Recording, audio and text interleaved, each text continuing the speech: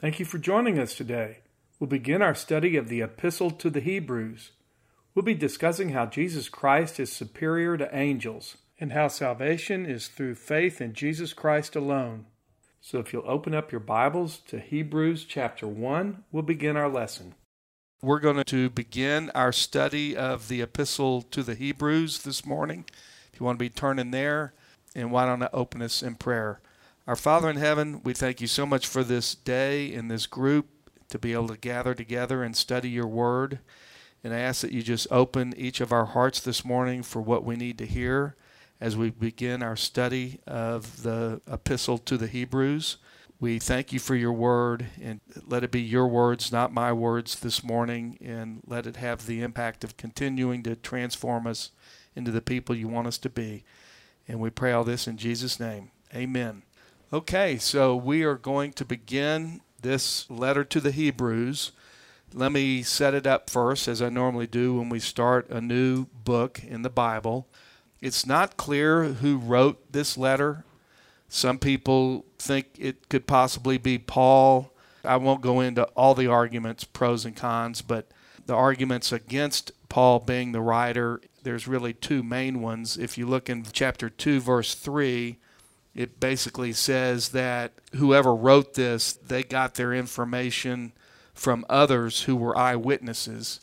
And so that kind of seems like that would rule out Paul, because Jesus did appear to Paul personally.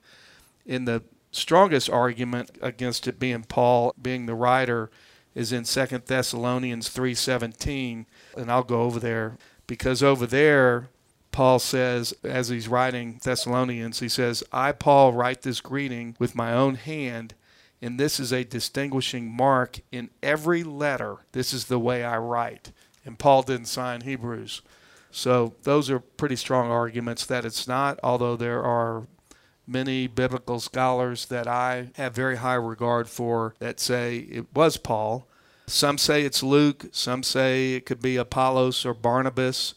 There's even some that say it could be Priscilla, who's a female, or even Peter. All we know really is that the Holy Spirit wrote it through somebody. That's all we need to know. That's good enough for me. It was probably written around 62 to 65 AD, although there are some who say it was written after AD 70, after the destruction of the temple. I have a hard time getting there. But in any event, about that time, and what was happening is there were many Jewish Christians at that time who were slipping back into the rituals of Judaism to escape persecution. This letter is written to the Hebrews, although keep in mind it's also written to us as Christians because it is in the canon of Scripture. But it basically telling the Hebrews to continue to believe in the grace of Christ. Throughout the letter we'll see, even beginning today, how it compares the grace of Jesus Christ to everything else and how Jesus is superior to everything, including the Jewish sacrificial system, which was certainly inadequate. Nothing compares to the grace in the once and for all sacrifice of Jesus Christ to pay for our sins. As we go through, we're going to see there's 5 warnings that are given. There's various warnings that are given throughout this book. We'll see the danger of neglect when we get to chapter 2, verses 1 through 4. There's the danger of unbelief in chapter 3, really chapter 3 all the way through chapter 4, verse 13. There's a danger of spiritual immaturity. That's in chapter 5, verse 11 through chapter 6, 20. And then there's the danger of failing to endure. We'll see that when we get to chapter 10, verse 26 through 39. And then the danger of refusing God, and that's in chapter 12, verses 25 through 29. When we go through this, you'll see it's really written to 3 groups of people. The first group are Hebrew Christians who, as I said, were being persecuted not only by their own Jewish families, but also by Gentile unbelievers. And as I said, many were still hanging on to some of their Jewish rituals, and so he'll address that. The second group are Hebrew non-Christians who were intellectually convinced that Jesus could be the Messiah, but they hadn't spiritually committed to him yet. That's probably what some of the warning passages are for, people like that.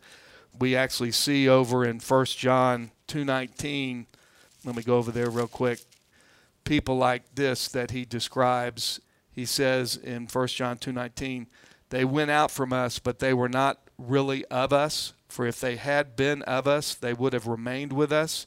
But they went out in order that it might be shown that they are all not of us. So it could be people who profess to be Christians, but they really hadn't committed their heart to Jesus. And then the third group are just Hebrew non-Christians who are not convinced that Jesus is the Messiah.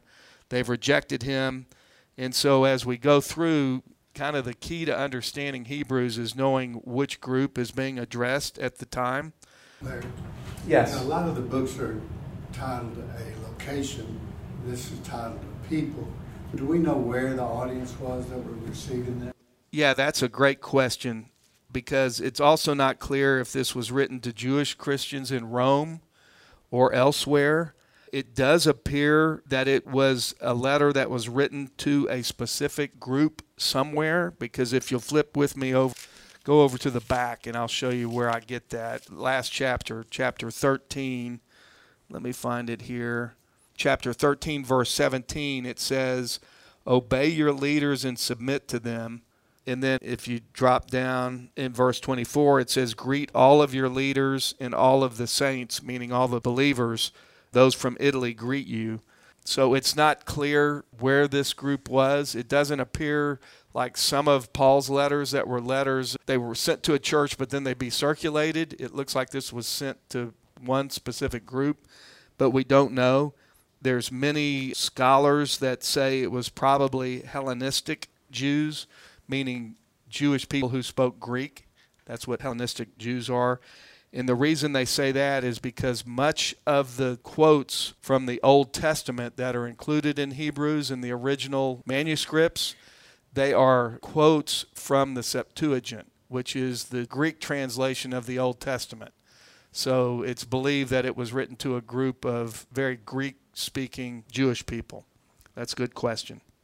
Okay, let's see if there's anything else I want to point out. We'll see throughout. The theme of the whole book is that Jesus is superior to everything. We'll see that just as we get started this morning. So why don't we begin? I'll begin with verse 1. It says, God, after he spoke long ago to the fathers and the prophets in many portions and in many ways. So he's saying God actually chose to reveal himself to us, and he did it long ago to the fathers. That's probably the Jewish ancestors in the prophets. He spoke in the prophets, and he did it in many different ways. He did it in dreams in some cases.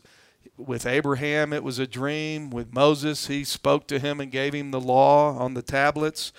He spoke through prophets. This time, there were 39 books in the Old Testament. As we saw, I think I showed you this maybe last time, but I'll go over there and show you. 2 Peter 1:21 says that this is how the Bible was written. It says, Peter says, but know this first of all. I'm actually going to start in verse 20. But know this first of all, that no prophecy of Scripture is a matter of one's own interpretation.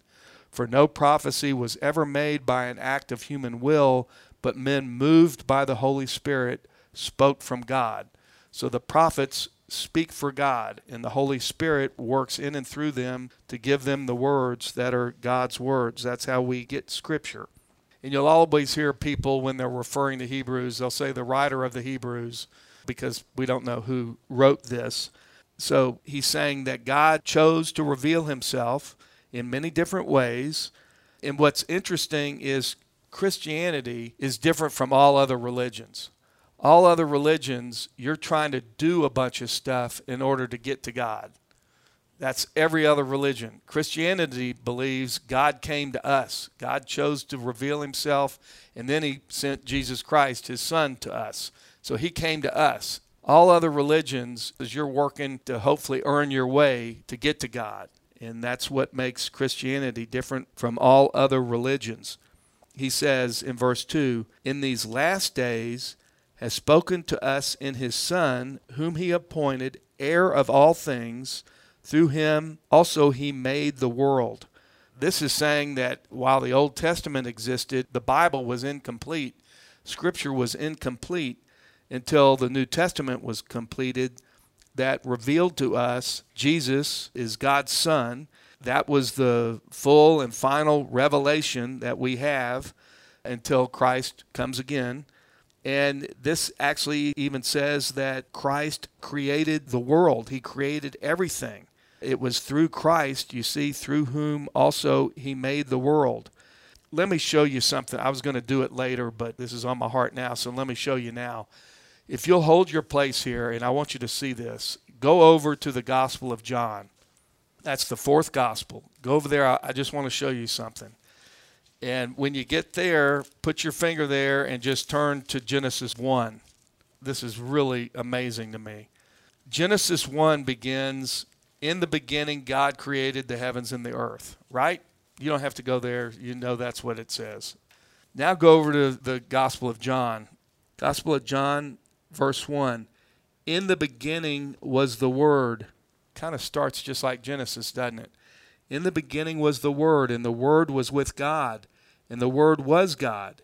He was in the beginning with God. Talking about the Word. All things came into being through him. That's what we just read in Hebrews. And apart from him, nothing came into being that has come into being. In him was life, and the life was the light of men. Okay, now drop down to verse 14. This is talking about the Word, right? That's what we've been talking about. But look, it's really Jesus Christ. Verse 14, and the Word became flesh and dwelt among us, and we beheld his glory, glory as of the only begotten from the Father, full of grace and truth. So everything came into being through Jesus Christ.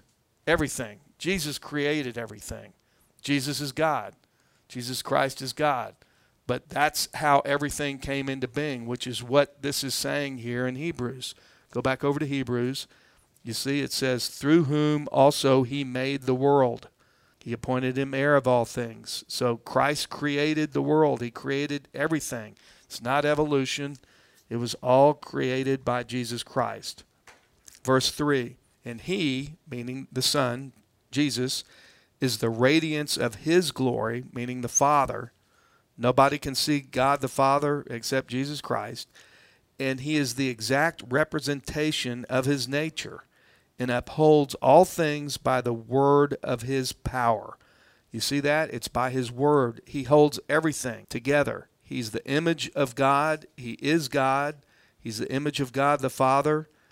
And he brings God's light to us, just as we were reading in first chapter of the Gospel of John just a minute ago. This is the main theme that we're going to see throughout Hebrews, that God revealed himself through his Son. It's sort of been a progressive revelation. The whole Old Testament pointed to the Messiah, pointed to Jesus Christ, which was then fulfilled when Jesus was incarnated, born and became man, 100% God. Continuing in verse 3, when he had made purification of sins, he sat down at the right hand of the Majesty, that's the Father, on high. That right hand, that's a place of honor and authority. So after he had paid our debt for our sins, he then sat down. He didn't sit down because he was tired. He sat down because he was finished. He completed what he came to do. It also shows that Christ is in control of history. And by sitting down next to the Father, it also shows that what he did, his sacrifice for us, was acceptable to God the Father, or he wouldn't have had that place to sit right next to God the Father. Verse 4, having become as much better than the angels as he has inherited a more excellent name than they. Okay, so now we're going to read some verses that are going to compare Jesus to the angels. And you might say, well, that's kind of strange. Well, the Jews thought angels were the highest and closest to God. And so what the writer here is saying is, look, yeah, you hold the angels in high esteem. They're created beings, but you believe that they are the closest you can get to God? No, he's going to give us examples. Jesus Christ is even above the angels. That's what we're going to read now. Let me talk a little bit here about this inherited a more excellent name than they. What this is talking about is that he finished the work that had to be done. He's still God, but when he returned back to sit at the right hand of the Father, things were different. I mean, he had holes in his hands from being hung on the cross. He completed his work that God the Father and he and the Holy Spirit wanted to accomplish, to provide a pathway for us to reconcile with God. He says in verse 5, "For to which of the angels did he, the Father, ever say, 'Thou art my Son, today I have begotten thee'?" So he's saying Jesus is God. He's equal to God. He's existed from eternity with God. He was with the Father, as we saw. The Word was with the Father, and he became flesh. We saw that in John 1:14. So he's saying he is his Son, and today I have begotten thee. This is from the 2nd Psalm, verse 7, by the way, is where that comes from, that quote. When he's talking about inherited this more excellent name, and now he's being called the Son, this name that he inherited, that's the Messiah. It's inheritance. It's authority, which the Jewish people would understand inheritance. That was very important to their culture. He's going to quote now from 2 Samuel 7:14. "And again, I will be a father to him, and he shall be a son to me." This is talking about how Jesus is above the angels. He's more superior to the Old Testament covenants and the priests and sacrifices that existed at that time. He is the highest and closest to God. What he's describing is a position and a title. Let me go on, then I'll come back and explain. I want to point out something that some religions believe. They misinterpret these verses. Verse 6, "And when he again brings the firstborn into the world, he says, and let all the angels of God worship him." There is some disagreement among the biblical scholars as to what does this mean, and when he again brings the firstborn. Some think it's referring to Christ's second coming. Some think it was talking about Adam and now Christ. Adam was a created being, but Christ is the firstborn. Larry, the NIV translation says, "and again, comma, when God brings his firstborn into the world." So that grammatically... Changes that, correct. I will say that the NIV just usually makes it easier to read and is not a direct translation. So if you go back, when I'm reading from the New American Standard and others like that, it's more of a direct translation. That's somebody taking the position in that to make it easier to read, but that's not necessarily the way the original would have read. Does that make sense? Also, I just wanted to point out, there's others like Jehovah's Witnesses that use this verse as well as a couple of other verses where it's talking about firstborn and begotten. They say, see, this shows that Jesus is also a created being, that he is not God, that he's just another created being. That's what Jehovah's Witnesses believe, and that's why they believe that, which is not correct at all. Then verse 7, "And of the angels," he says, "who makes his angels winds and his ministers a flame of fire." So he's saying, look, Christ is superior. He's going to compare the angels to Christ. And he's saying, on the one hand, angels, they're pretty powerful, but they're ministers. They're swift as the wind. They're strong as fire. Yeah, they have power. But now look, he's going to say, but look at Jesus Christ. But of the Son, he says, the Father says, he's saying, on the other hand, look what God the Father says about the Son. He says, "Thy throne, O God, is forever and ever, and the righteous scepter is the scepter of his kingdom." So that's the eternal king and ruler. He's saying, on the other hand, yeah, angels are pretty special, but Christ's reign is going to be for eternity. He's existed with God and God the Father for eternity, and this is clear proof that here God the Father is actually acknowledging Jesus as God. That's what he's saying here. In the Gospel of John, chapter 10, verse 30, Jesus actually says Jesus and the Father are one. And so Jesus is equal to God. Angels are not eternal. God created them. So he's making this contrast here. Verse 9, "Thou hast loved righteousness and hated lawlessness," or wickedness. "Therefore God, thy God, hath anointed thee with the oil of gladness above thy companions. Who are these companions here? It could be his angels in heaven. It could possibly even be believers who have an intimate relationship with the Lord. Verse 10, and thou, Lord, the Son, in the beginning did lay the foundation of the earth. We saw that when I showed you in the first part of the Gospel of John. Jesus created everything. It says, and the heavens are the works of thy hands. They will perish, but thou remainest. So one day the earth is going to be burned up. When we were studying 2 Peter, you can go look at 2 Peter chapter 3, verse 10. The earth is going to burn up. All the people that are so concerned about global warming and thinking they can do something to change the course of earth are going to be sadly surprised when they see earth burn up.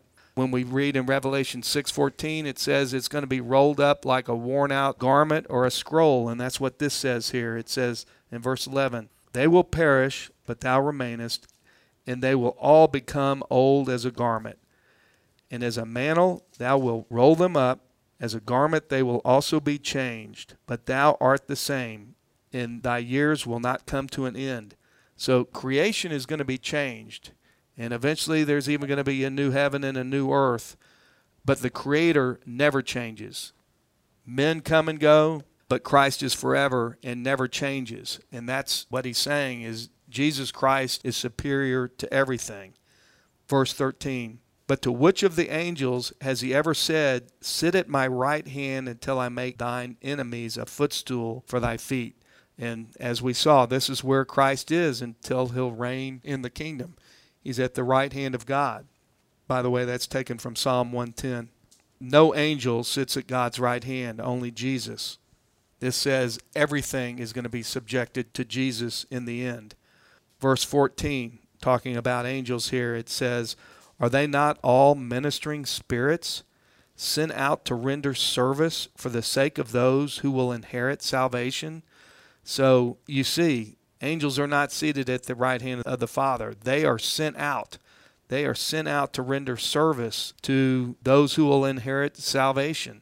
So angels are ministering to us now and protecting us now. They're doing work right now. Jesus has completed his work. So how do we apply this that we've read today? And just to sort of summarize, and then I'll open it up for any comments you have. Jesus is superior to angels. He's God. He created everything. His word carries out the Father's plans for us and for the world, and he meets all our spiritual needs. He is the Son of God. He's not just a servant or a messenger. Angels worship him. He's a ruler, a king. He loves righteousness, and yet his character is unchanging. He never changes. God has given him authority over everything. And so we should worship him, and we should be thankful for all that he has done for us. We also are told that he will give us everything that we need, and we have everything we need here in Scripture. With that, let me open it up for any questions or comments that you might have this morning. I love the book of Hebrews. We're going to really have some fun studying this. Yeah, I like the way you tied it together with Genesis and John. And this is not a random kingdom that came into power accidentally because it beat out the other kingdoms. This was created by God from the beginning. It was his plan. Jesus was the plan. Jesus was the creator. And then you talked about climate change. You know, what a foolish errand that is that people are chasing that. I mean, Mark 13:31, Jesus says, heaven and earth will pass away, but my words will never pass away. That's right. And so we need to be on board with Christ's kingdom, Christ's plan. This is all preset. He's telling us what the plan is. He's telling us where we fit in. And then as Christians, he's made us his temple. He's living in us right now, wanting to work in and through us to make an impact on this world that he's created. Then we're going to move into the millennial kingdom and then into the new heaven and new earth with him. So how well are we obeying what he wants us to do now? The challenge shouldn't be producing carbon to save this world. This world's days are numbered. We need to be transitioning our fellow man into the new kingdom with us.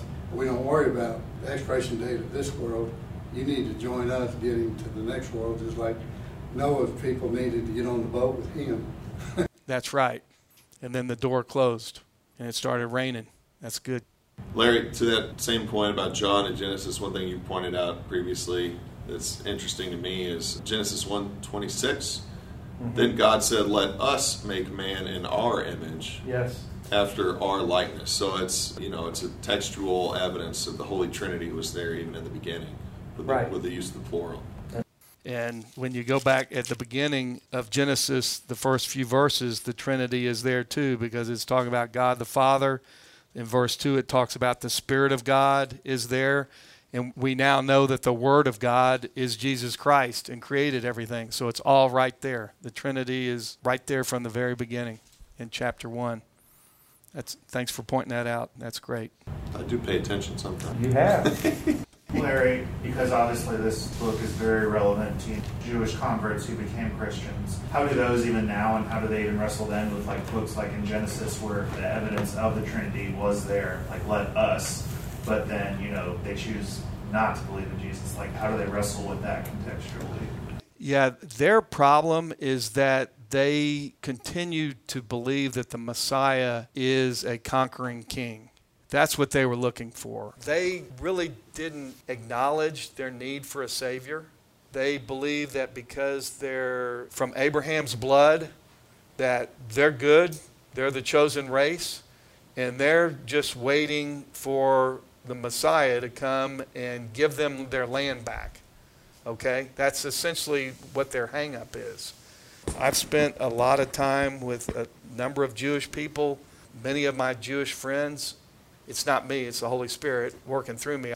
I've had some success with a few of them, but generally, man, it's like you just can't get through. You can show them all the verses and they'll go, yeah, that's interesting. But it's just like they're blinded. And it's so sad. My heart just pours out for them. And there's a lot of pressure on them from family. I've got generations going all the way back to Abraham, It's like, well, that's not really true because the first Christians were Jewish. You may be missing out on what God's written here because this is all prophesized. And you take them to passages that talk about the suffering Messiah. And I've had several of them tell me, look, Larry, you say that Jesus is a loving God and God's a loving God. If I missed it on his first visit here, he'll love me enough. You're waiting on his second coming. I'm waiting on his first. If I miss the first, he'll love me enough. And it's like, if you can show me some scripture that says that, good luck, because you got nothing to hang your hat on. It's just really sad.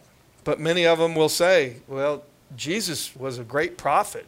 Well, wait a minute. How can you say that? You're saying Jesus spoke for God, and yet you say he blasphemed, you believe he blasphemed God, and so you killed him.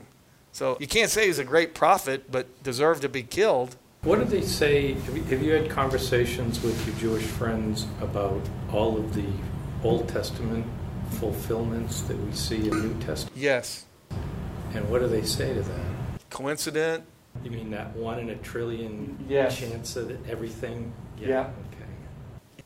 At least I'll say, and I hate talking about my experience because this is about Scripture, but you're asking my experience with Jewish people. I've yet to come across a Jewish person who would say Jesus didn't exist. They believe he was a man and lived here, but that he was just a man. Some will go far enough to say, and he was a great teacher, had some good teachings, but they just won't go far enough to say he's the Messiah. It's an obstacle because it involves an unlearning and an unbelieving of so much belief. Right. That's a wide river to cross. Well, it's similar to so many religions that have generations and generations of teaching, and you try to undo that and point out the errors of some of their beliefs. And it's tough. And love them nonetheless. That's right. All we are called to do is plant the seeds. It's the Holy Spirit that'll do the work. For many of them, I just pray that the Holy Spirit will soften their heart. I've got one guy that I've met with for years, and he continues to want to hear more. But keep telling him knowledge isn't going to get you saved, You got to place your faith in Jesus Christ. Even though this is written to the Hebrews, This is applicable to us. It's applicable to people who believe that they're Christians, but they have a messed up theology, just like I did as a Catholic, thinking it was faith in Jesus Christ, plus I had to do a bunch of works and wouldn't know if I was going to get in until I got there.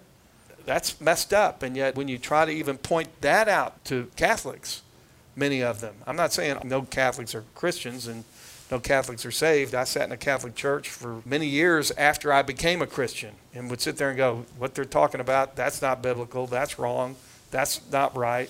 So I'm not saying that about all of them, but the ones who believe that it's faith plus doing a bunch of stuff, sacraments and everything else, that's not the gospel. That's a different gospel than what I've got. That's a different gospel than what's in the Bible.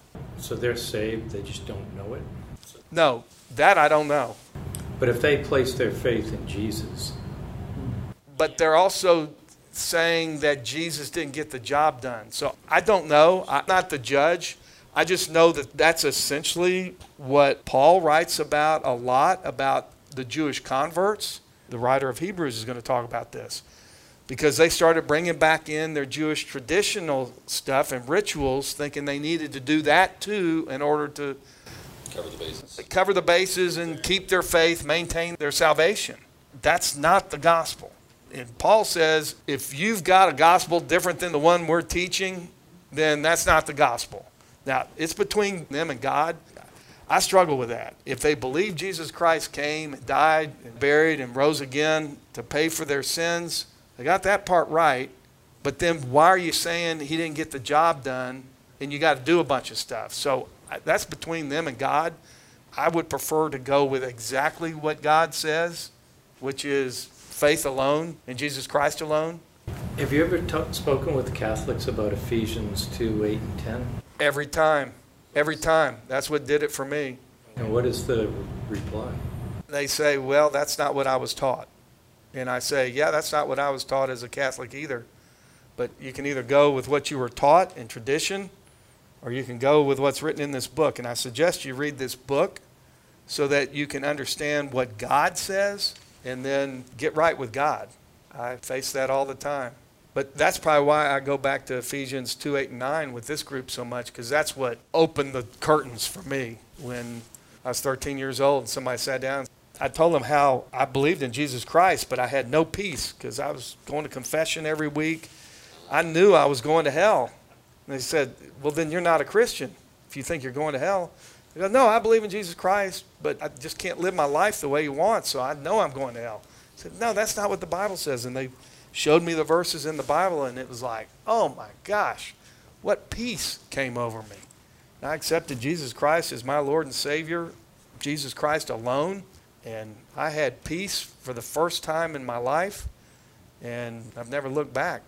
And it was Ephesians 2, 8, and 9 that really helped me understand about the grace of God. Thank you for joining us today. Larry would love to hear from you. If you have any questions or comments, you can reach out to Larry at larryodonnell.com. You can also sign up to receive this weekly podcast and Larry's weekly blog at larryodonnell.com. We hope you will join us next time as we continue our study.